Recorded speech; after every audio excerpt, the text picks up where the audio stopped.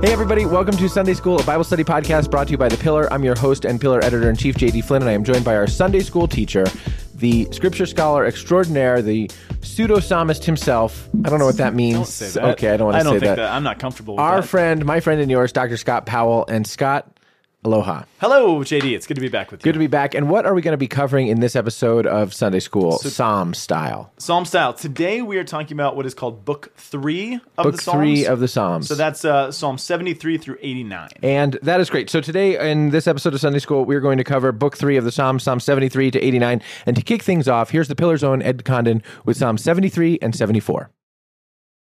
Truly God is good to Israel, to those who are pure in heart. But as for me, my feet had almost stumbled, my steps had nearly slipped. For I was envious of the arrogant when I saw the prosperity of the wicked. For they have no pangs until death, and their bodies are fat and sleek. They are not in troubles as others are, they are not stricken like the rest of mankind. Their pride is their necklace, violence covers them as a garment. Their eyes swell out through fatness, their heart overflows with follies. They scoff and speak with malice. Loftily they threaten oppression. They set their mouths against the heavens, their tongue struts through the earth. Therefore his people turn back to them and find no fault in them. And they say, How can God know? Is there knowledge in the Most High? Behold, these are the wicked, always at ease, they increase in riches. All in vain have I kept my heart clean and washed my hands in innocence. For all the day long I have been stricken and rebuked every morning. If I had said, I will speak thus, I would have betrayed the generation of your children. But when I thought how to understand this, it seemed to me a wearisome task, until I went into the sanctuary of God, and discerned their end. Truly you set them in slippery places, you make them fall to ruin. How they are destroyed in a moment, swept away utterly by terrors. Like a dream when one awakes, O Lord, when you rouse yourself, you despise them as phantoms. When my soul was embittered, when I was pricked in heart, I was brutish and ignorant. I was like a beast toward you.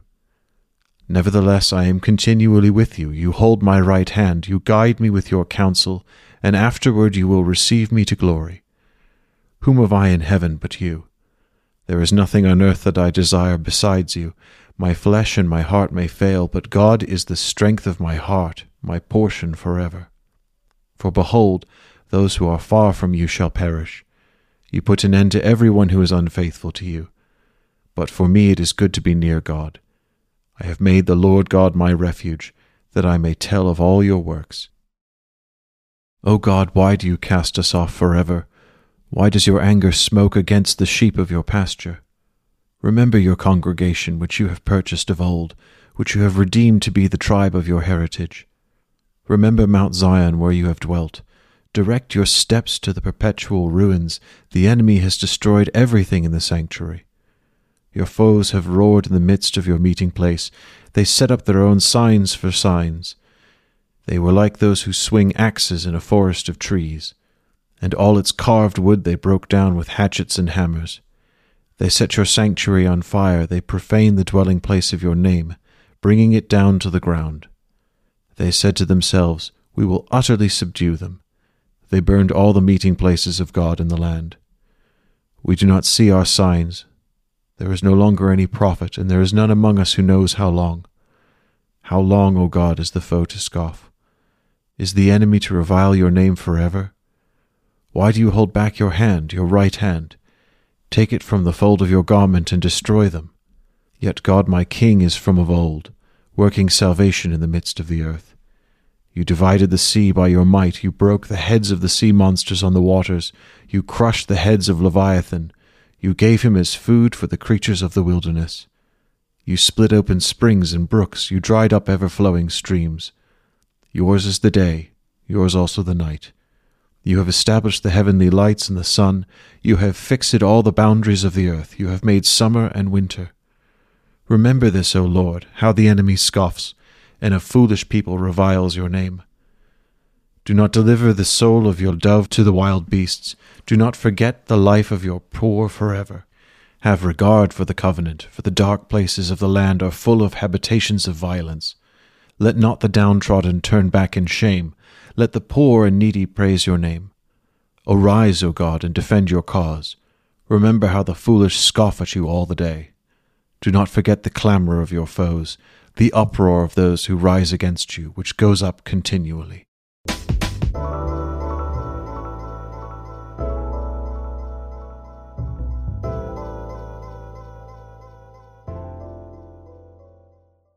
Scott, I'm really excited for this. I have to tell you, man, this season of Sunday School, in which we cover the Psalms, this Psalm season of Sunday School has been for me... It's a lot of alliteration, once again. Yeah, it has been I feel like every week you have different alliteration. But... I know, it's just a bit of a... And I'm trying to work to the place where I work the word shibboleth in there because it's a biblical word. Nice. Yeah, okay. Well, you've done it. Oh, thank you. Yeah, this Bit of a cheating way. That's fine. This Psalm season of Sunday School has been for me elucidating because I just feel like, so Scott, I pray with the Psalms, especially, That's good. We're recording this in Lent, although I don't know when we'll release it, but we're recording this in Lent, and here in Lent I have been praying with the church's Liturgy of the Hours every day, and much of the Liturgy of the Hours is the Psalms. And, Absolutely. And for me, this Sunday School season has really opened up the Psalms to me, but I also want to say to our listeners that at the same time, praying with Psalms is where it's at. That our hope for this entire season of Sunday School would be that it helps you better to pray with the Psalms, whether that means reading a few Psalms aloud at night. Remember, as Dr. Powell has told us about 1 million times, the Psalms are meant to be said aloud. So reading the Psalms aloud at night, or praying the Church's Divine Liturgy, the Divine Office, which you can get with a kind of an app like iBreviary or other Breviary or whatever, some kind of a Breviary app. I don't want to seem to be endorsing one. That's just one that I use. No, you're clearly not. Right, exactly. Clearly not. But anyway, the Psalms are meant to be prayed. So as much as we have been gaining much, I think, intellectual formation here, that for me has been enriching to my prayer, and the two, I think, have been really complementary to each other. So thank you for that. And listeners, I would encourage you to find ways to pray the Psalms as you're listening to this season. Well, praise God. That you could not have set up what I wanted to say first better. Awesome. And I was actually, even as you were doing the intro, I was trying to think of how do I segue into what I want to say first. But this is actually perfect. I want to begin actually with a quote from St. Basil the Great, everybody's favorite. Mm-hmm. I think he was one of the patristics. I want to say like 300s. He was early, right? Yeah, Basil was the father of the church. Yeah, for sure. But he talks about the Psalms, and he said something really akin to what you just said. Cool. And I just want to start with this because, again, just big picture view, I think this is important for how do we, there's what the Psalms are doing, there's sort of the narrative form and the structure and all the mechanics and stuff, but then there's what do we do with it? So what to us? And what Basil says is this. He says, when indeed the Holy Spirit saw that the human race was guided only with difficulty toward virtue, in other words, we stink, and that because of our inclination towards pleasure, we were neglectful of an upright life. So what did he do? The delight of melancholy he mingled with the doctrines, so that by the pleasantness and softness of the sound heard, we might receive without perceiving the benefit of the words, just like wise physicians who, when giving the fastidious and rather bitter drugs to drink, they frequently smear the cup with honey. And therefore he devised for us these harmonious melodies of the Psalms, that they who are children in age, or even those who are youthful in disposition, might to all appearances be chanting, but in reality become trained in the soul. For never has any one of the many indifferent persons gone away easily holding in mind either an apostolic or a prophetic message, but they do chant the words of the Psalms, even in their homes. And they spread them around in the marketplace. And if perchance someone becomes exceedingly wrathful, when he begins to be soothed by the psalm, he departs with his wrath from his soul immediately and is lulled to sleep by the means of the melody. Which I thought was really beautiful. This idea that because the psalms are meant to be kind of like earworms. I struggle with that every week. Get in there for some and reason. Stick with it. Yeah, they stick in there. And so when and I think many of us have experienced like coming away from mass or something, and we're just kind of humming a psalm later on during the day, or like, cleaning the dishes. Sometimes I'll just hum psalms I've heard. And again, what Basil is saying is what we don't realize explicitly is that we're being trained in doctrine. God is training us in the ways of virtue, although we're just kind of humming a hymn or humming a tune in the back of our head, which is like a physician who puts, smears the cup of medicine with honey so it tastes sweet. In a way that just reading the apostolic fathers or reading the letters or reading Paul's epistles or something like that doesn't have the same kind of mechanics. Yeah. Which is just beautiful. Yeah, it's extraordinary. Yeah, so with the psalm that's sung over and over again, that truth which God has to teach us can be digested, can be remembered, and kind of called to mind again, which I just think is a cool insight. Because again, there is the mechanics of the Psalms, but then there's the way that we're meant to experience them. And there is a story here, but there's a pedagogy, there's a teaching that we're meant to walk away from. So I think what this holds for us, both as teachers and students of the Psalms and the Scriptures in general, is really just to keep in mind the fact that as we explore these things, as we expound on the parts of the Psalms and their structure and their content, we have to always be praying to God to open ourselves and training the people around us to be open to the voice of the Holy Spirit in this unique way, right? I mean, I think that's the job, and that's what you're saying that you're doing during Lent, which praise be to God for that. Yeah. Because they're less intimidating, I guess, is the idea. And Basil would say rightly so. So, to kind of get into it, as we said before, the Psalms are arranged in this 5-part structure, right? Which we always have to keep in mind. And remember, this isn't a modern designation. This isn't something that somebody kind of did recently. It exists in the book itself, in the Psalter itself. So apparently the last person or persons who wrote the Psalms, those were written over the course of salvation history, but And whoever written is a bit of a... that's a good point. We were just talking before we started the show about the notion of oral history and the way that Spaceballs relates to Star Wars, which is to say that sort of you can only understand a sort of satire of a thing if you understand the thing itself. Right, yeah. Mm-hmm. Or parody, I suppose. But when you say the Psalms were written, I think it's helpful to say the Psalms sort of were composed or developed over a period of time by they which come to us in one way or another. It's not as if, over a period of time, different people were sitting down, opening up a Google Doc called Psalms and then adding their contribution. Although that would be handy. Yeah, it's a handy way to do it. Yeah.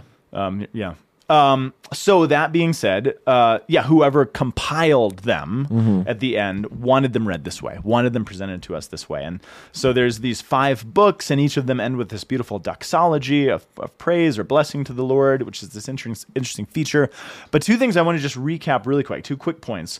The first 2 books, so again, books meaning these chunks of Psalms, the first 2 books of the Psalter contain this really high concentration of Psalms attributed to David. They're Davidic Psalms, either written or composed by David or in honor of David or something like that, which again is not coincidental. So that's point number 1. And the other thing is we also saw that if we look at Psalm 2 and Psalm 72, kind of the bookends of the first 2 books, there's this large focus on the kingdom and the king. Because the Psalm 2 is for the coronation of David and Psalm 72 is for the coronation of his son. Presumably. Pope Saint Solomon. David II. Oh, Solomon. Solomon. That's the one. Yeah, I do, with all his wisdom, cutting babies in half and whatnot. Oh, my. Yeah, and Solomon is always remembered for his wisdom. Yeah, maybe cutting babies.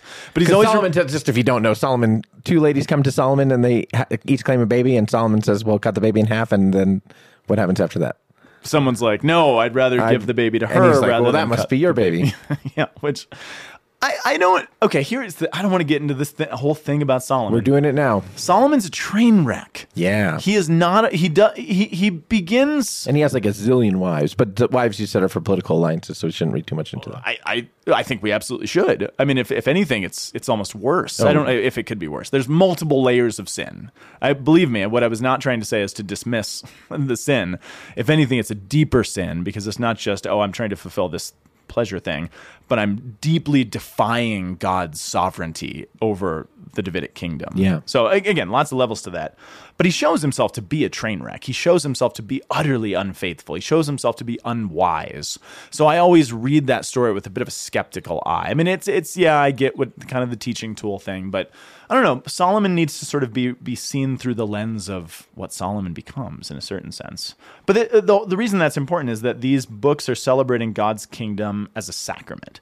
And that's a small s, I suppose, a small s sacrament. I love, there's a few different books and podcasts that are made by Protestant scholars that I really, really love, especially on the Psalms.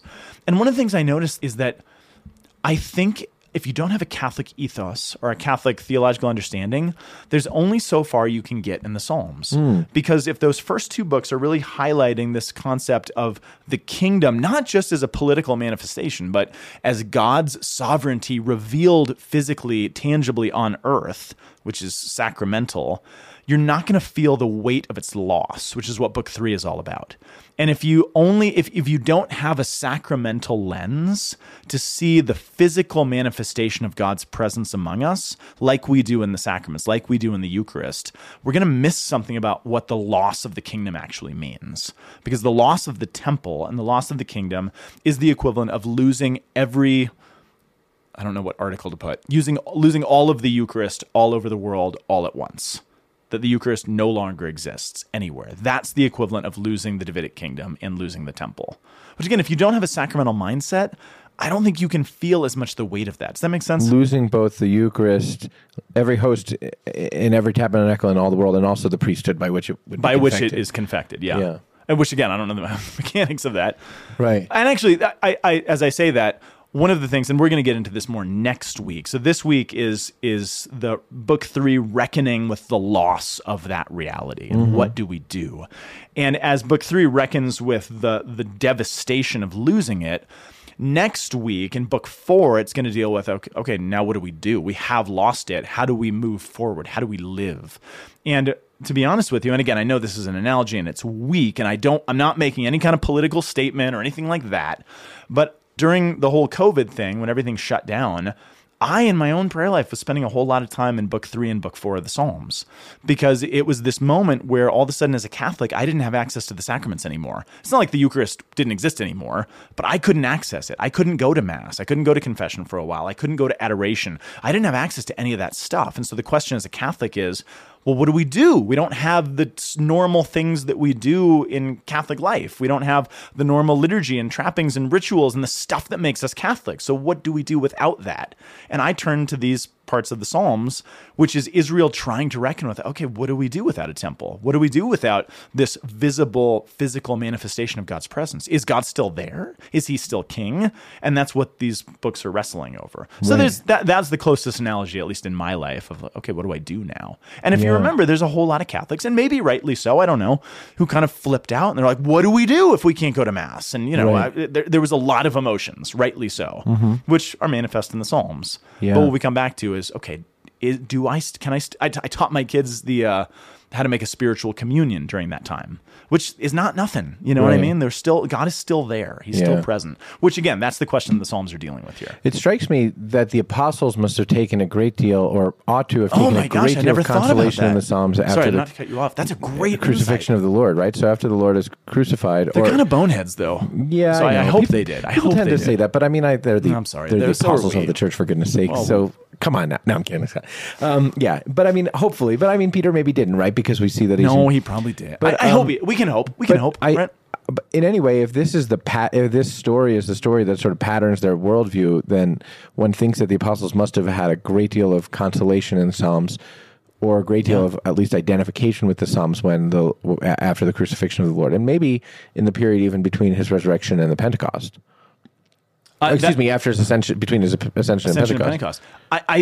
I mean, like I said, I've never really thought about that, but that's a great reflection. I mean, that if you consider that the apostles were well-trained Jewish young men or men, whatever their age, that's how you would imagine that the Jews were trained to think. And that's what the Psalms are doing. They're like, and actually, I don't want to get ahead of ourselves, because when in book 4, it's going to ask the question, okay, was there a time that God's presence wasn't among us before? Right. Was there a time, is there a precedent for this historically? And so book 4 is going to be all about the Exodus period, when God first revealed himself physically. So yeah, as a good Jew, you would go back and say, wow, is there a precedent for this? Is there any time where we felt something like this before?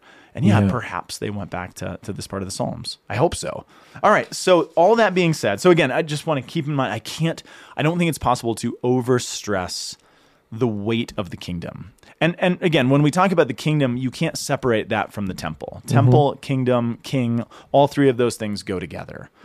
So the presence of God in the temple, this sign for us is the visible manifestation of God. Because God gave us his king. Give us a king, God. Exactly. But what becomes clear, and this is where there's a misunderstanding sometimes, God's intent for Israel was always to have a king. And when we get King Saul, remember there's a moment where Samuel, who I think is the last of the judges, Samuel is like, no, you don't want a king. King's a really bad idea. They're going to send your sons off to war. They're going to take your daughters. They're going to overtax you. You don't want a king. It's a bad idea. But if you read carefully the story of salvation history, Deuteronomy makes it clear. God says, when you have a king, this is what the king is supposed to be like. So it's not as if there's a point in salvation history where they move on. We're like, well, God used to be our king, but now we got this chump named Saul. It's that the king was always designed. And the analogy for this, and again, forgive me for the analogy, there was a time in my life that I really, really loved Jesus, and I really loved the idea of fellowship with other followers of Jesus, but I thought the church was a cumbersome add-on. And I was like, well, Jesus is awesome, but then we got this church. And I think it's easy to sometimes view the kingdom that way. Like, there's this time in like the Exodus where God was leading the people, but then they got a king, and then they got hierarchy. All I need is Jesus. Well, indeed, Yeah. this is the body of Christ is the communion of the baptized. Those things are inseparable for us. Right. And the church is not an accident. Right. The kingdom of David is not an accident. Right. The church exists by divine ordinance, and so did the Davidic kingdom. Exactly. I mean, it was understanding the Davidic kingdom that made me appreciate the church, because God doesn't really change all that much. It just looks different. Cool. So book 3, again, the focus is the loss of that. And so we see the rise of the sort of unified kingdom under David passed down to his son Solomon. But then we have the coronation of Solomon at the end of Psalm 2, presumably Solomon's coronation of his son Rehoboam at the end of chapter 72 or Psalm 72. But if you know the story, you know that that's the moment everything turns sour. That's the moment that there is a massive civil war in the kingdom, that there's a divide, that 10 of the tribes break off and they found their own kingdom, 2 go down and remain in Jerusalem, and there's a lot of bloodshed, there's a lot of hurt, and the body... It's not the body of Jesus hasn't been incarnate yet, but God's people divide. They are broken. And so you should read, Psalm 2 with this like fanfare, like, oh, cool, that's awesome. And in the same sense, read Psalm 72 with like, oh, this is ominous. Yeah. And it talks about all these things that the king is supposed to do, all these things that he's supposed to be, like justice and righteousness and care for the poor and all these things. But then if we remember the story, do you remember Rehoboam's story at all? It's probably somewhere deep in your memory bank. So Solomon's son, Solomon is told by the prophet. Actually, I think it's I think it's Nathan. I was gonna say. I'm not even kidding. No, I was gonna I know. say, You know what because you're that's the talking name about. of a prophet that I know from that period. There's a prophet, Right. And I think it was Nathan. But basically, Solomon is told, because of your great sin and because you have not been what you're supposed to be, you've not lived out the icon of God that you were meant to do.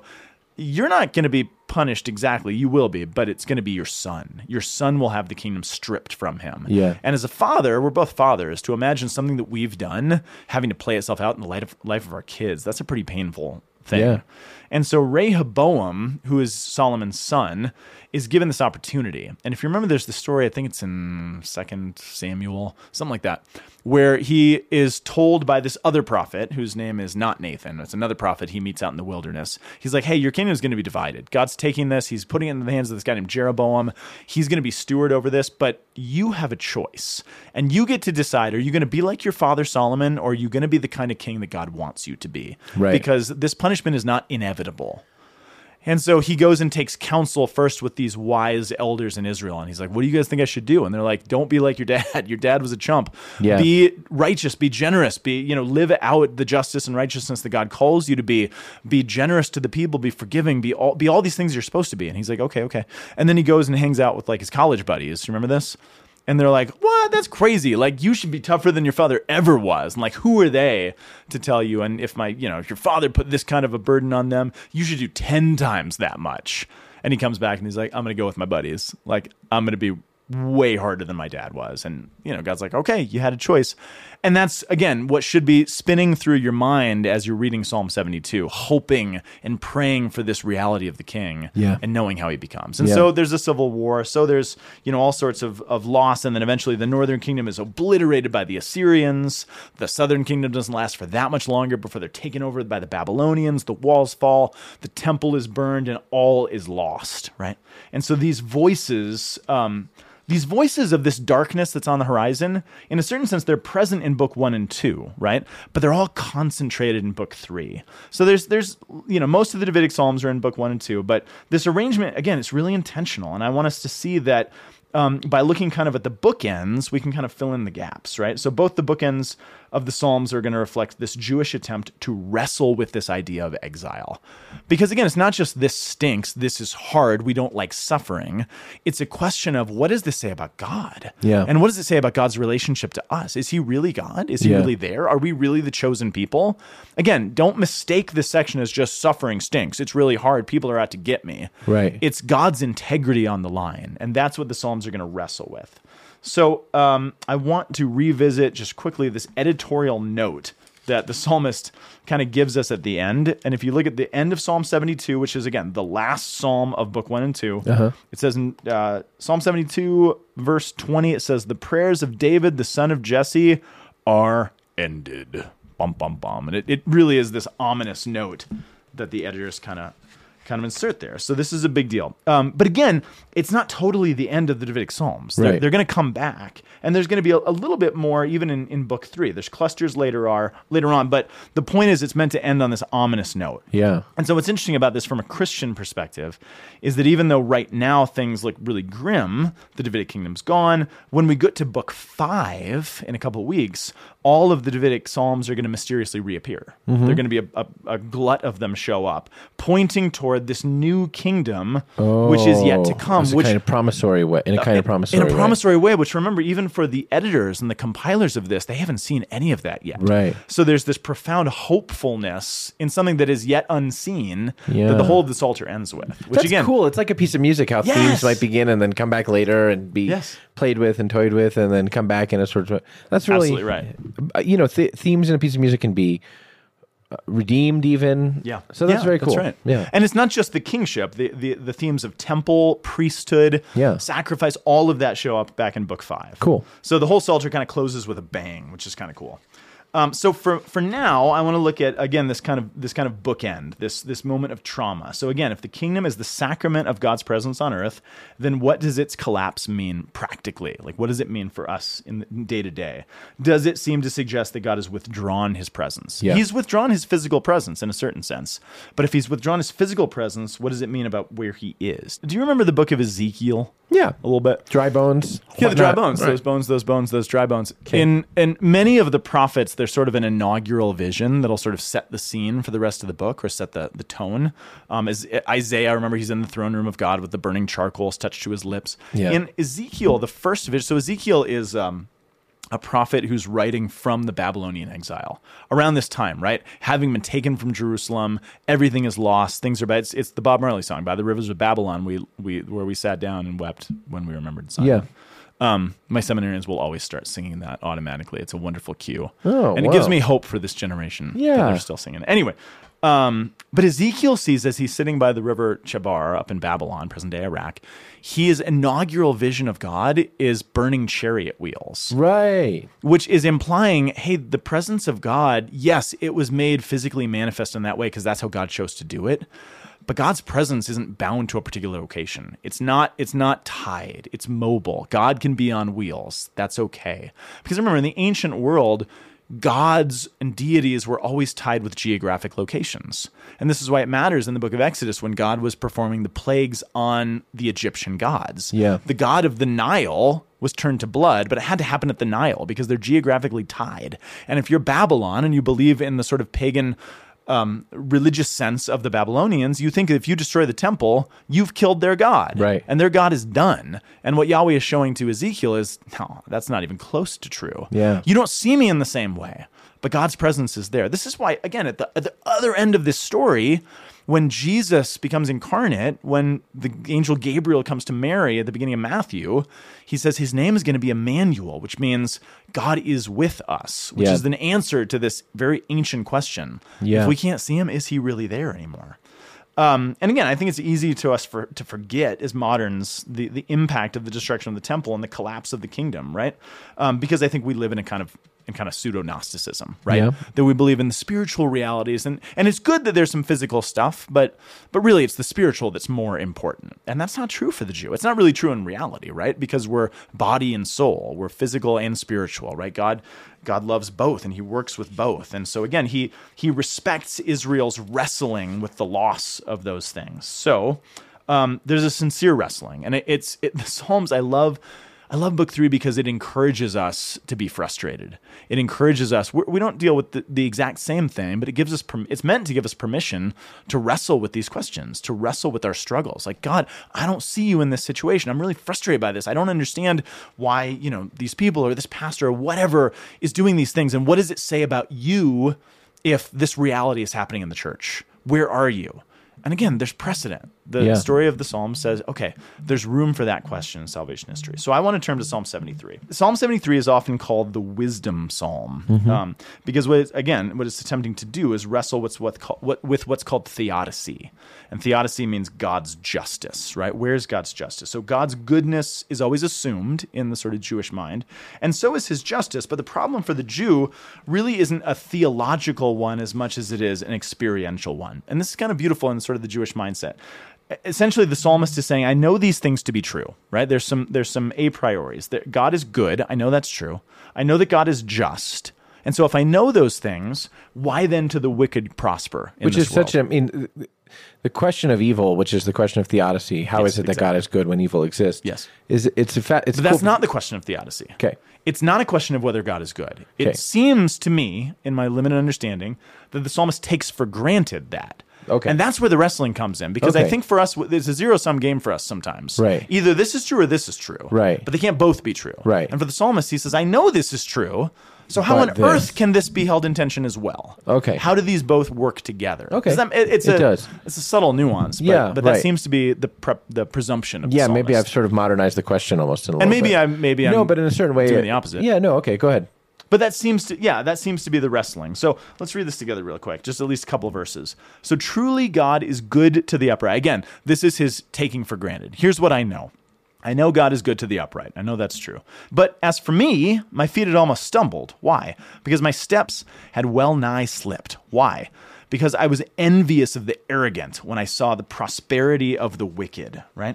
So what we have here is this voice beginning book 3 to allow Israel living in exile to say, hey, wait a second, we are God's chosen people. We're his segulah. He's made this covenant with us. He made this covenant with our father Abraham. So why then has he given us over into pagan hands? These people who worship other gods, these people who are violent, these people who are cruel, these people who torture their victims in captivity. Why do the wicked prosper? And why does the nation of Assyria, who is our enemy, appear to be blessed by God as an empire? Because to be victorious means you're getting blessed, or at least that was the assumption. So why does God seem to be on the side of the Babylonians instead of ours? And he makes this observation. Look at verse 4. This observation about the wicked. They have no pangs. Their bodies are sleek and sound, or sound and sleek. They are not in trouble like other men are. They are not stricken like other men, like us. Therefore, their pride is their necklace. Violence covers them as a garment. Their eyes swell out with fatness. Isn't that a powerful line? Yeah. This is what I mean. I said this a couple weeks ago, where the Psalms assume a lot of imagination on our point. Yeah. He could just say, people are mean, but he doesn't say that. He wants to evoke something in you. He wants you to feel this. Their eyes swell out with fatness. They were greedy. It means the same thing, but it's a very different sense.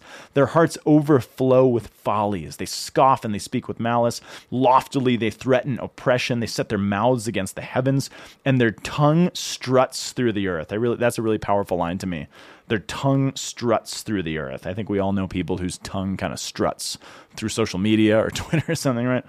Verse 13, it says, all in vain have I kept my heart clean and washed my hands in innocence. For all day long I've been stricken and chastened every morning, right? So not only, in other words, are the wicked prospering, but the just, the ones who seek God, who choose to be close to him, they seem to be struck down. They're suffering. And again, this only and again, maybe it's a problem of modernity, but I think our minds are too small, or we treat our minds as being too small, because again, we only have room for one.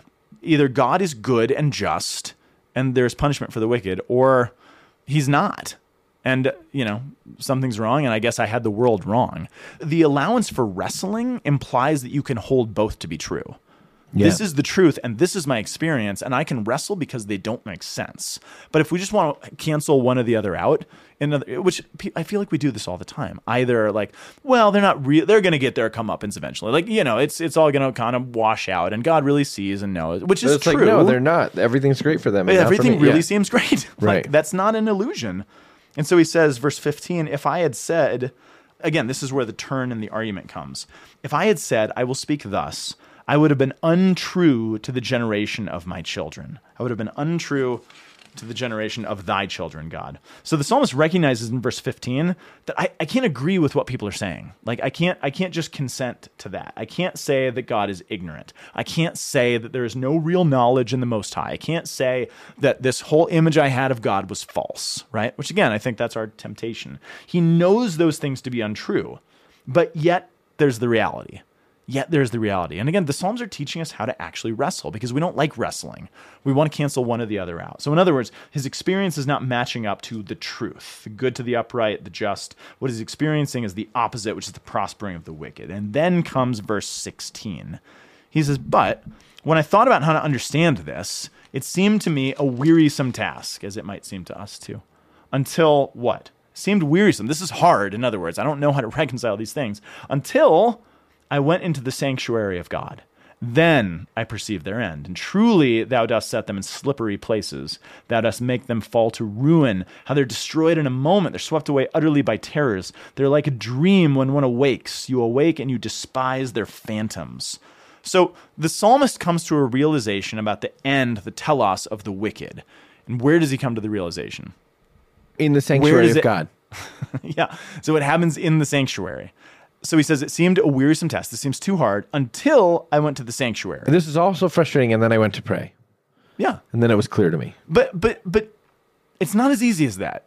Because, again, where does the psalmist go? To the sanctuary. Oh, but only a priest can go into the sanctuary, and only on certain date. If I remember right from a previous season of Sunday school, only a priest can go into the sanctuary, and only maybe a few times in his life. And? Yeah, so there's two things. You're absolutely right. You're 100% right. But you're not seeing the deeper problem. Oh. So in other words, there's levels but there's no presence of God. So even what you said is true. But this is a psalm of Asaph, and Asaph is from the Levitical period. So back for Asaph, it was true. For but Asaph, the people who are singing it, they don't have a sanctuary of God. And so there's two levels of problems. Not only do I not really have access to the sanctuary, even if I did, the sanctuary is gone. So what is the psalmist saying? Well, there's a couple levels. What he means by that, for an Israelite, entrance, and we see this in extra biblical writings, entrance into the sanctuary most often referred to liturgical prayer, right? They can't go into the Holy of Holies. I went to pray in the temple. Which is exactly what you said. Right, it is. Because I knew a lot of that, but I wanted to let you expound it. Yeah. But it's true. But again, there's still a problem because again, for the compilers and for the people who are praying these things. This is evocative of a memory of a thing we used to have, but we don't have it anymore. But we don't have. So the temple was a place of pilgrimage, right? Uh-huh. So people didn't stop by the temple to just kind of make a quick visit. It sounds like I stopped by the Adoration Chapel, honestly. Yes, and that's how it sounds to us, but that's not how it works. Picture throngs of Israelites going up to the temple in pilgrimage to participate in the liturgical worship, right? So what's the point of this for the psalmist? It's in the liturgy, and this is the point of it for us too. It's in the liturgy that we see things for what they are. It's in the liturgy that the psalmist is able to see reality for reality. Yeah. Now, again, something that's interesting is that because the Psalms are being used by a community in exile, who wouldn't have access to the temple, how do you do this? And again, this is why I brought up Ezekiel before. Yeah. Because the prophet Ezekiel shows that God comes to the people in exile and sanctuaries with them there. He literally in the Greek, the Septuagint, he tabernacles among them. This is what John is riffing on in the Gospel of John, right? There was a tabernacle in Jerusalem, but once that's gone, what does God do? He comes and tabernacles in Babylon. Yeah. He tabernacles among us. So for the exiles, the sanctuary, really, it's the first synagogues, and this is where the synagogue tradition comes from, right? And in the synagogue tradition, which is, what kind of comes out of this time period, you have Israel realizing, oh, shoot, we don't have the temple anymore. We don't have God's presence physically. There are priests, but there's nothing for the priests to do. So there's not really priesthood. Because remember, priests weren't really the teachers. We think of our priests, and our priests in the New Covenant have the charisms of teaching, governance, and sanctification. They're not only a sacrificing priest. Exactly. But in the Old Testament, they're sacrificing priests. Yeah. They're not teachers. And rabbis, if I remember correctly from an earlier episode, did we talk about this? We talked about rabbis having more of a teaching and also pastoral care obligation. But out of necessity, because we don't have anything else. And so without the temple, without the kingdom, without the priesthood, without the sacrifice, they said, well, what do we have left? All we have left is the Torah. Right. That's what God left. And that's not nothing. Yeah. So they say, we will synagogos. We will gather around the Torah. Yeah. And we need people to teach us. We need people to guide us and walk us through this. So this is what we have. So it's not the temple anymore, but there's still a liturgy. There's still a sanctuary reality. And so the point is, the psalmist enters into this sort of a sanctuary. And at this point, it's the presence of the word of God. And there's an understanding that that's still God's presence, right? Yeah. And I go into that, and it's there. And this is good for us as people who are trying to train ourselves to read the Psalms rightly. It's when we go into the Word of God, in the liturgy, in these realities, that we see things for what they are. Yeah. There's a Protestant commentator whose books I really, really like. His name is Gordon Wenham. I don't know if you've heard of him before. I can't remember where he teaches, but he makes a really interesting point about this the concept that has stuck with me for years. He has a commentary on the book of Numbers. Believe it or not, it's a great commentary on Numbers if you're ever looking for one. But he's talking about all the priestly functions that are kind of set up for the Levites in that book. There's a lot of, even more than Leviticus, Numbers has like what the Levites are supposed to do. And he says basically that for the ancient Israelites, the idea, and again, this is a Protestant, so take it for what you will. For the ancient Israelites, he says the idea of liturgy was so ingrained in their everyday life that when they went to worship in the temple, they actually brought all of the stuff of life with them. They brought their grain and their cabbage and their flocks and their sheep and their wine, oil, and bread, right? Because for them, there was always this clean interflow between worship and life. It wasn't like, okay, the sanctuary is over here, and then my regular life is over here. Right. In a way that, quite frankly, and I'm not disparaging anything because I do it, Right. my tithe from my church comes out of my direct deposit and my bank account. Yeah. And there's no sense when the basket comes around. Like I don't know what chunk of my paycheck goes in, what First Bank chooses. It's an abstraction all of a sudden, which is different than like putting a goat in the basket, right? Or putting the first of the bread that I baked from the barley that just came out of the field in my backyard in the basket. There's something very separate for me for that. And I'm not sure what to do with that. But in the ancient world, it's all intended to be one. Life, worship, it all flows together. And he goes on to talk about how liturgy shapes the Israelite mindset from how they thought about time to space to colors to architecture to literally everything. And we have this in the Catholic world, right? There are certain colors associated with liturgical seasons. We sing different songs. If you're a priest, maybe more so. But I think for a lot of us lay people, it just kind of becomes a distant thing. Yeah. But for the Israelites, it affects everything. Yeah. So what Wenham says, and again, he's writing this book probably in the 80s or 90s maybe. He said that the only thing that comes close to the liturgical cycle of the Old Testament in modern times is perhaps television. And then he just moves on. He goes on to another topic. And I've always been, and again, we're talking about 80s or 90s or something, so there's no phones or anything yet. Yeah. I mean, we had the telephone, but Right. But I think the point he's trying to raise is that, at least in his experience, nothing was more influential for most people in the way that they shape their worldview, how they dress, how they talk, the language that they use, than TV or maybe movies. And it's a really important point. And I'm not sure, how you translate that into 2023, but the more I thought about that, I mean, think of it, JD. And I mean, if we're honest with ourselves, did you not kind of... I remember the character in the movie that I cut my hair after as I was in high school. And I don't even know if I was conscious of it, but I look back and I'm like, oh yeah, I was trying to be Owen Wilson in Bottle Rocket. Like, that's exactly what I was doing. Movie. It's a great movie. Yeah. And I talked like him and I tried to dress like... This is a little embarrassing, but think of the ways in which, like, I'm going to dress a certain way because Ross on Friends dresses that way, or whatever it is. That's who you pick? No, that's just who you pick. It's just what came to mind. Oh my gosh. Anyway, the point is for Wenham and for us, what are all the alternative liturgies in our life? What are the things that actually are not, I don't even want to say counter liturgy, Right. but the alternative liturgy, because we're going to be liturgically shaped by something. We're going to let something affect colors and time and dress and language and everything else. Whether TV or liturgy, I'm having ideas put in my head, or Facebook or Instagram or whatever it is. Which is just an interesting thought. Yeah. Because I don't know if that's my experience. If I'm honest with myself, I'm not sure that I go to Mass and I see the world differently after I come out. I want to. I long for that. I pray for that. Or at least I want to long for it, I guess. Right. But that's not what changes the way I speak. It's not the way that affects my language and my dress. I'm always wearing green on a Sunday in June. Right. That's silly. Anyway, does that make sense? It does, yeah. It's important. I think it's important I agree. because we can't take the psalmist's words as a pious... Like, oh, isn't that a pious thing to say? I went to Mass and then I understood everything. Right. No, I mean, he's got a real struggle. Like, my beloved person in my life is suffering and is sick and has cancer, and I don't understand. God, I believed in you, and I've lived my life in this way, and this person is suffering. What do I do? And then I went to Mass. And the thing about the psalmist is that he doesn't have all the answers. he just comes out with a different perspective. Right. He comes out with a different way of sort of wrestling with those things. Look at verse Right. 21. He says, when my soul was embittered, when I was pricked in heart, I was stupid and ignorant, like a beast toward thee, talking to God. Nevertheless, I'm continually with thee, and thou dost hold my right hand. Thou dost guide me with thy counsel, and afterward thou wilt receive me into glory. Whom have I in heaven but thee? And there is nothing upon earth that I desire besides thee. So the psalmist enters into worship. He sees things for what they are, and then he comes back out. But again, what's interesting is the psalmist sees the end of the wicked, but he still doesn't see why they prosper in the present life. Yeah. He doesn't get the full why. So the answer he receives, even in worship, is in a sense incomplete.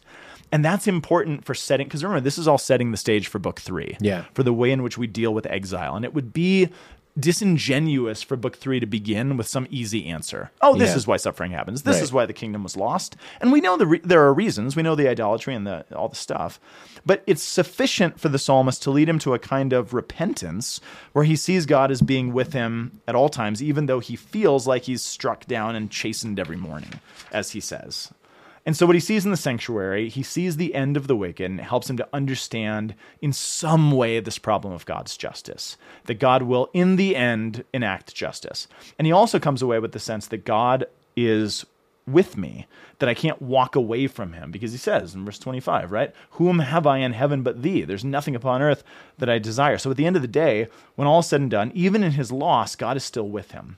So again, Psalm 73 serves as this introduction to take us into the darkness of book 3.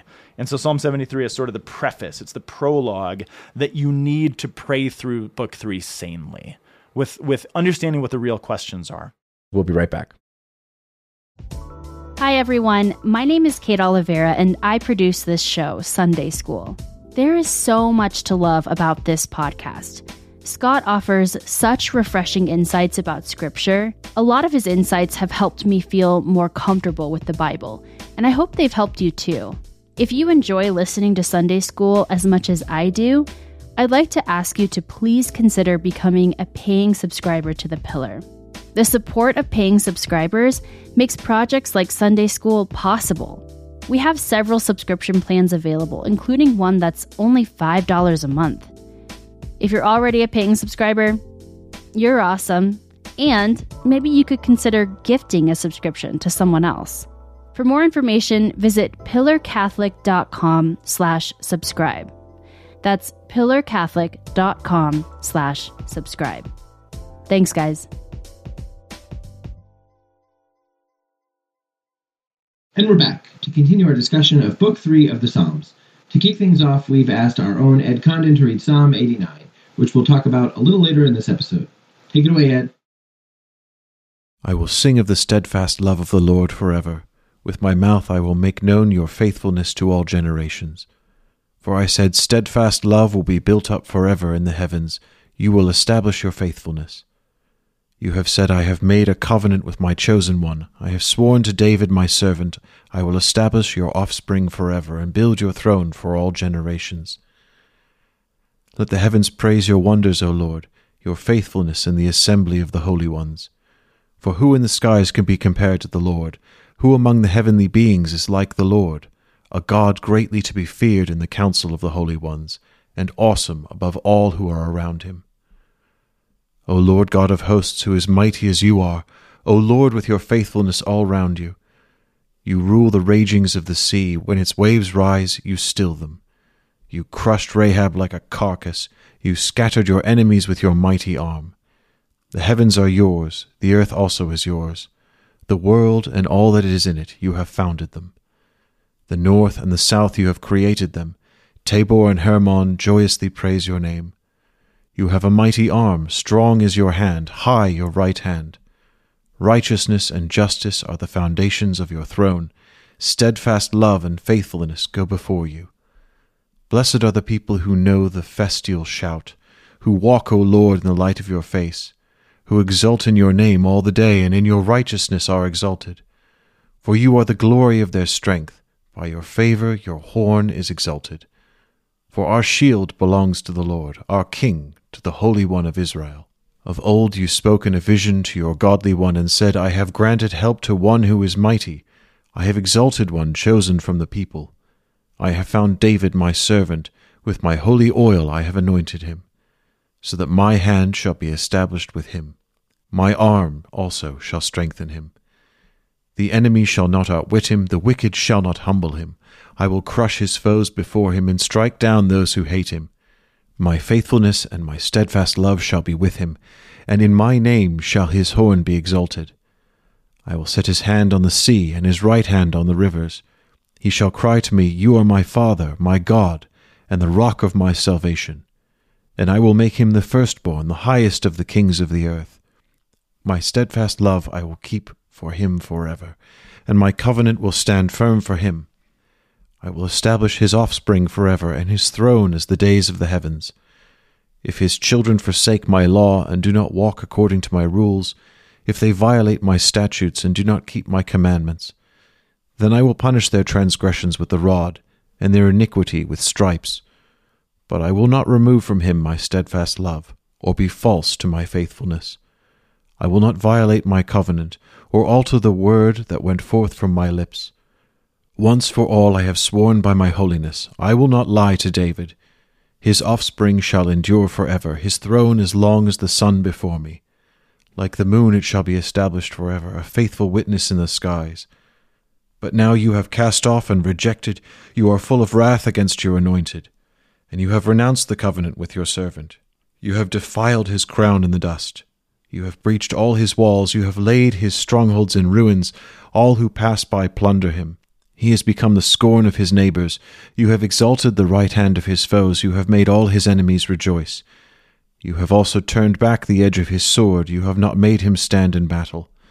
You have made his splendor to cease and cast his throne to the ground. You have cut short the days of his youth. You have covered him with shame. How long, O Lord, will you hide yourself forever? How long will your wrath burn like fire? Remember how short my time is. For what vanity you have created all the children of man. What man can live and never see death?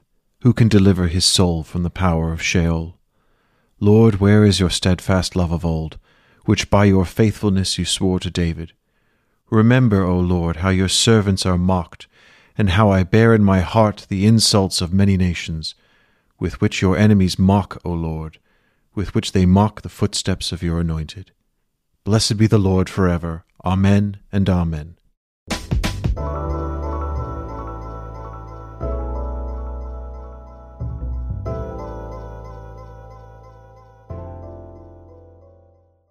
So I want to look really briefly at a couple Psalms which speak to this lament and then close us out, and the longing that Israel is meant to feel during this period in her history. And just if you guys want to go back later on, I think some of the best examples of these Psalms of lament, I think 74, 77, 79, 80, and 88. They all really speak to this. And I'll say a word about 74 really quick, but look at how it begins. Oh God, again, this is a musical, a maskil is a musical instrument of Asaph. O God, why dost thou cast us off forever? Why does your anger smoke against the sheep of thy pasture? We're your people, right? Remember thy congregation, which thou have gotten of old, which thou hast redeemed to be the tribe of thy heritage. Remember Mount Zion, where thou hast dwelt. Direct my steps to the perpetual ruins. What are the perpetual ruins? The temple. Because it's gone, right? So these Psalms are meant to show the trauma, again, of Israel in the loss of the kingdom. Why is this such a traumatic experience? Because it's a sacrament. It's sacramental. It's not just, oh, it was really nice to have a kingdom. Yeah. It was designed to be the sacrament of God's presence on earth. So the temple is to be the sacrament of God's presence and the people of Israel specifically. And what Israel is meant to be to the world is what the temple is to Israel. Yeah. And again, lots of things happen to cause this. Solomon, Rehoboam, a lot, the prophets speak continuously about all of the sin that brought with this. But the problem is when those two things are lost, right? The presence and the presence of God, the kingdom and the temple, there's something that's lost in our vision of God. There's something in our experience of God, right? We lose a sense of intimacy. And again, during COVID, I was happy to read the Psalms, but there's still a loss. There's some, we sat in the living room and watched online mass, and we were late to it. Even we were always late to Mass, and we were late to online Mass too, and it really made me mad. But again, there was an intimacy that's lost, right? Which again is captured by this part of the Psalms. It's really important. But notice that these Psalms give a very personal, intimate experience of what has happened in the exile and the captivity. They also contain these corporate hymns, right? So we see personal and communal mourning for the lost. It's not just me, it's that we have lost this. And both are significant, right? And they still are in the life of the church. And again, during COVID, because the only analogy I can think of, yeah, I was bummed out that I couldn't go to adoration. I couldn't go to Mass. But there was also a we. Like, we can't be together. And that deserves mourning as well. Yeah. And I think there was definitely a selfishness that I think I saw in a lot of us, myself included, during the whole COVID thing. Like, I want this. I need to be doing this. This is where I want to be. How dare you keep this from me? Yeah. And not as much of the, man, but we ought to be together. It is good that we're actually together communally. Again, not to belabor that. Now what I want to do to kind of close us up, I want to look at the other bookmark, right? The end of this. Psalm 89, which we just heard from Ed after the break. Yeah. Yeah, and so the two key themes in Psalm 89 center on these two words that I just want to highlight, which are used all throughout the Psalm, right? So look at the very beginning, Psalm 89, verse 1. I will sing of thy steadfast love forever, O Lord. My mouth will proclaim thy faithfulness to all thy generations. For thy steadfast love was established forever, and thy faithfulness as firm as the heavens. So these two words I want to point out are, in Hebrew, the word chesed, which in English you just do H-E-S-E-D, which usually means steadfast love or covenant faithfulness. Steadfast love can be kind of abstract, right? What it means is covenant faithfulness. In other words, God, you said you would do this, and I trust that you'll do it. Yeah. That's what it means. It's not just, oh, you're nice or you're good. Paul uses this concept of righteousness, the righteousness of God in the New Testament. It's not just that God is righteous, he's good. It means that what he said he'll do. Yeah. Even when it doesn't look like it, even when we can't see that. So chesed and then emet, E-M-E-T-H, which means faithfulness, right? And if you look in my Bible, JD, so I've highlighted them all in different colors, but you can see how many times those terms show up, which is kind of a lot, right? Yeah. They are the focal themes of the Psalms. And these two words are really important because they're repeated here, right? But also all over the prophets. They're all over the Psalter, and they're used particularly by the prophets and the psalmist when the subject is human weakness and sin. We stink. We fall short. And the moment that the psalmist begins meditating on his sinfulness or his weakness is always when he recalls these two attributes of God. Yeah. I'm really weak, but you are Hesed and Emet. You are these things, even though I'm these things. Yeah. And the idea, and again, we'll kind of wrap it up on this. The place where these two terms come from originally in the story of salvation history, which again, regardless of when these psalms are being composed or written, what the people of Israel are meant to recall and remember, the first time this word combination shows up is in the book of Exodus. And it's in Exodus 34. Do you have any, I'm not trying to put you on the spot, do you remember at all what's happening in Exodus 34? Something real bad. The creation, Scott, if I may, of an idol, an idolatrous bovine idol by the Hebrew people waiting at the base of Mount Sinai for Moses to return with the tablets of the law. Yeah, that's right. The bovine, Can I just bovine apostasy. Bam.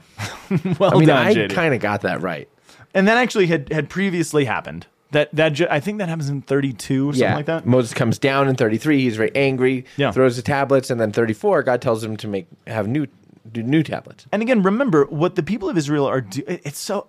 I think we've talked about this before. It's really easy to kind of abstractly villainize the Israelites. So like, oh, Moses went on the mountain. They didn't see him for a while, so they started worshiping a cow. That's not what happened. They believed. I mean, remember, they're coming from this polytheistic culture that they've lived in for hundreds of years. 400 years, which has informed their spirituality. And they live in a world in which gods are always competing with each other. Yeah. And there's lots of possibilities for who you're going to give yourself to. And we're terrified of all of them. Yeah. And I don't think anybody's like, oh, well, I guess that God didn't really exist. There was that God who put to death all the Egyptian gods. He led us through the Red Sea. I guess that was all fake. It was all smoke and mirrors. Nobody's saying that. They're just saying, I don't know if I trust that God because I saw his guy went up on that mountain and it caught on fire and then there was lightning.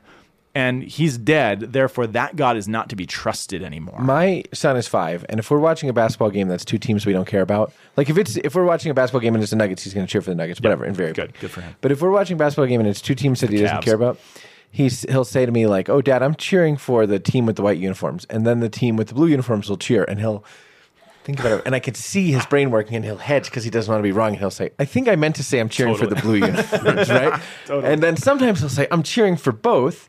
But he vacillates because he doesn't want to be wrong, right? Totally. There's something Totally. there. Totally.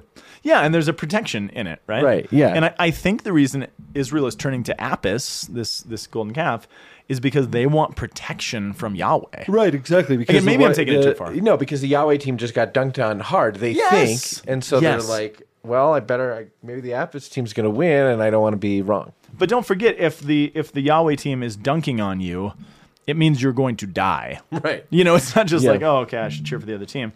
It means there's consequence for me. And it's in 34 that, yeah, like you said, Moses comes down, he breaks all the commandments. Who's the only person to break all the commandments at once? It's Moses. He breaks the commandments with the stone tablets. Have you ever heard that? Oh my gosh, that was terrible. You've never heard that before? No, of course Okay, not. well, what do you mean, of course not? You're a canon lawyer. Yeah, canon lawyers would not tell that joke. We that's a have good dark senses of humor, I have to tell you the truth. All right, so he breaks the commandments. He flips out and this is where God kind of steps in chapter 34 and says, "You remember the whole story?" He's like, "I'm not going with you guys anymore. I'm out." Which, in strangely enough, almost sounds like what Israel feared is coming true. Maybe this God is capricious. Maybe this God does not really care about us. Right. Because again, I guess he's going to jet, which he tells to Moses, which we know is not true, right? But what is he asking of Moses? He's not trying to test Moses to see, well, okay, you know, if you pass the test, then I'll stay with you. I'll still be your God. He's trying to make Moses into an intercessor. He wants Moses to be an intercessor more than he wants him to be a leader. But this is the first time that these words, to my knowledge, show up together. And it says in verse 6, I'm in chapter 34, verse 6. It says, "The Lord passed before him," Moses, "and proclaimed, the Lord, a God merciful and gracious, chesed and emet, slow to anger, abounding in chesed and emet, steadfast love and faithfulness." And he keeps repeating it again and again. And so it's at this moment that God reveals something about himself, right? Yeah. This verse actually challenges us to hold together God's faithfulness and his steadfast love and his chastisement and his punishment. They all kind of go together. And we know from here that Israel is going to go on to wander in the wilderness, which is, again, kind of a revelation of God's justice in his faithfulness and love. It's all together. And so it's not surprising that Psalm 89 returns repeatedly to these two attributes of God, right, which were revealed in Israel's greatest moment of apostasy. And remember, the ancient Jews, they view the golden calf as far worse than the original sin of Adam and Eve. Yeah. Because they should have really known better. Adam and Eve should have as well. Yeah. But I mean, this is a whole nother level.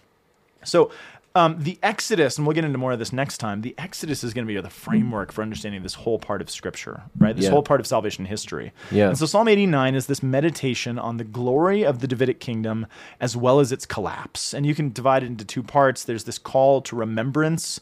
God is good. Again, we know these things to be true, beginning in creation to the Exodus to the Davidic kingdom giving to David. It remembers all the goodness of God to Israel. That's verse 1 through 37. And then the term comes in verse 38. And in verse 38 it says, "But now thou hast cast off and rejected," which is talking about what? It's talking about the exile. "You've cast us off and rejected us. Thou art full of wrath against thy anointed. Thou hast renounced thy covenant with thy servant. Thou hast defiled his crown in the dust. Thou hast breached his walls. And thou hast laid his strongholds in ruins, and all that pass by to spoil him." Again and again and again. It talks about all this stuff, recalling God's promise to David that your kingdom's going to last forever. It's not just saying, well, I guess we were wrong. I guess that was a mistaken philosophy that we followed. It's calling God to task. Yeah. It's saying, wait a second, you said this. Yeah. And this is not happening. Yeah. But then look at verse 41, "All that passed by to spoil him.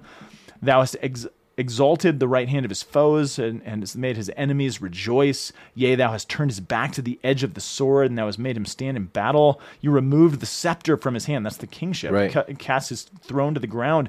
"You have cut short the days of his youth, and covered him with shame." Right? But then there's a question, verse 46. How long, O Lord? Will But you it's- hide yourself forever? Notice the question, though. It's not why. Why, Right. God? Right. Which is a valid question. That shows up in this part of the Psalms. Yeah. But it's a question of how long, which is kind of typical, right? That's an important cry because it says something very important. The doctrine here, what God is trying to teach us here, and notice that the response to evil for the Jew is not to deny that God exists. Right. There's evil in the world, therefore there is no God. That is not what they say. And it's also not to walk out on him, Right. saying, well, I will not follow. Right. It's to do what? Ask how long this is going to take. It's to take him to task, Yeah. in a certain sense, right? Why are It's you to take letting him- this be? Well, not even why, but when will this come to an Yeah, end? both, Right. right? But to ask him, are you, O Lord, going to change things or not? Yeah. As I'm raising my kids, I'm trying to. There's lots of problems when you're a teenager or a middle schooler, and I have a couple middle schoolers, and there's a lot of stuff, and I'm trying to encourage them when I don't know what advice to give them to say, have you asked Jesus? Right. Which sounds almost trite when it comes out of my mouth, which maybe that's, again, a condemnation on myself. But to say, have you actually asked him? Like, why is this happening? Why is this so hard? Why did these people not like me? Why blah, blah, blah? Well, have you asked Jesus the question? Because that is the knee-jerk response of the ancient Jew. Because all of it, when it says, are you going to change things or not, it assumes that the answer is yes. And that's Yeah. why the how long matters. So how long until you do it? Because I assume the answer is yes.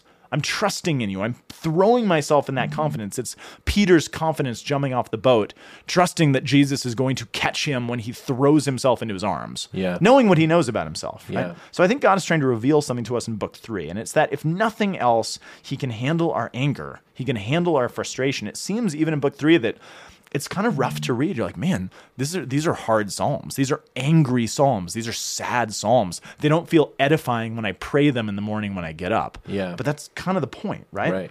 And so we can see that book 3 contains the efforts of Israel to grapple both privately and corporately with, like you said, the question of why evil persists. Why do the bad people seem to get away with it? Why do we suffer, right? Why do our prayers sometimes don't feel like they get answered, right? Yeah. I kept praying this. I prayed for this person's healing and it didn't happen. Yeah. And I think the Holy Spirit has put these verses together to show us that God can handle the grief that we need to voice. I want to close, I guess, and that's the last thing I have to say, with a paragraph from the Catechism of the Catholic Church that I find pretty moving. And it is an idea that I'm probably going to mispronounce this word, and maybe you can correct me. Parousia, not parousia, but parousia. This concept. You think I might be able to correct you about that? I thought you might, but No. you apparently you're not. But it means filial boldness. Oh. Right? And what the Catechism says is this. It's 2778. It says, the power of the Spirit who introduces to us the Lord's Prayer is expressed in the liturgies of the East and of the West by the beautiful, characteristically Christian expression, parousia, straightforward simplicity, filial trust, joyous assurance, humble boldness, and the certainty of being loved. And I've tried to take that on. I'm not good at it, but that's the Yeah. kind of prayer I want to have. Yeah. A certainty that I'm going to be heard. Yeah. I sometimes get really mad at my kids Right. when they kind of let loose on me. And there's a respect. I mean, they need to honor me. I'm their father. That there's a goodness to that. But there's also something beautiful Yeah. of a kid knowing that, like, my dad can handle my emotions and I can actually be safe to, like, I'm a mess. And he's still going to love me at the other end of this. I hope that's what's happening. Maybe it's just the adolescent mind doesn't know what to do with itself. But I'm an adolescent mind, I guess, before the Lord, right? Right. And to have the boldness and the assurance that, yeah, you're still going to love me, and I can just dump out all of my all of my stuff in this parousia, this filial boldness, because I know who my dad is. Anyway, Yeah. that's what I take from book 3, and I think that's what the challenge is.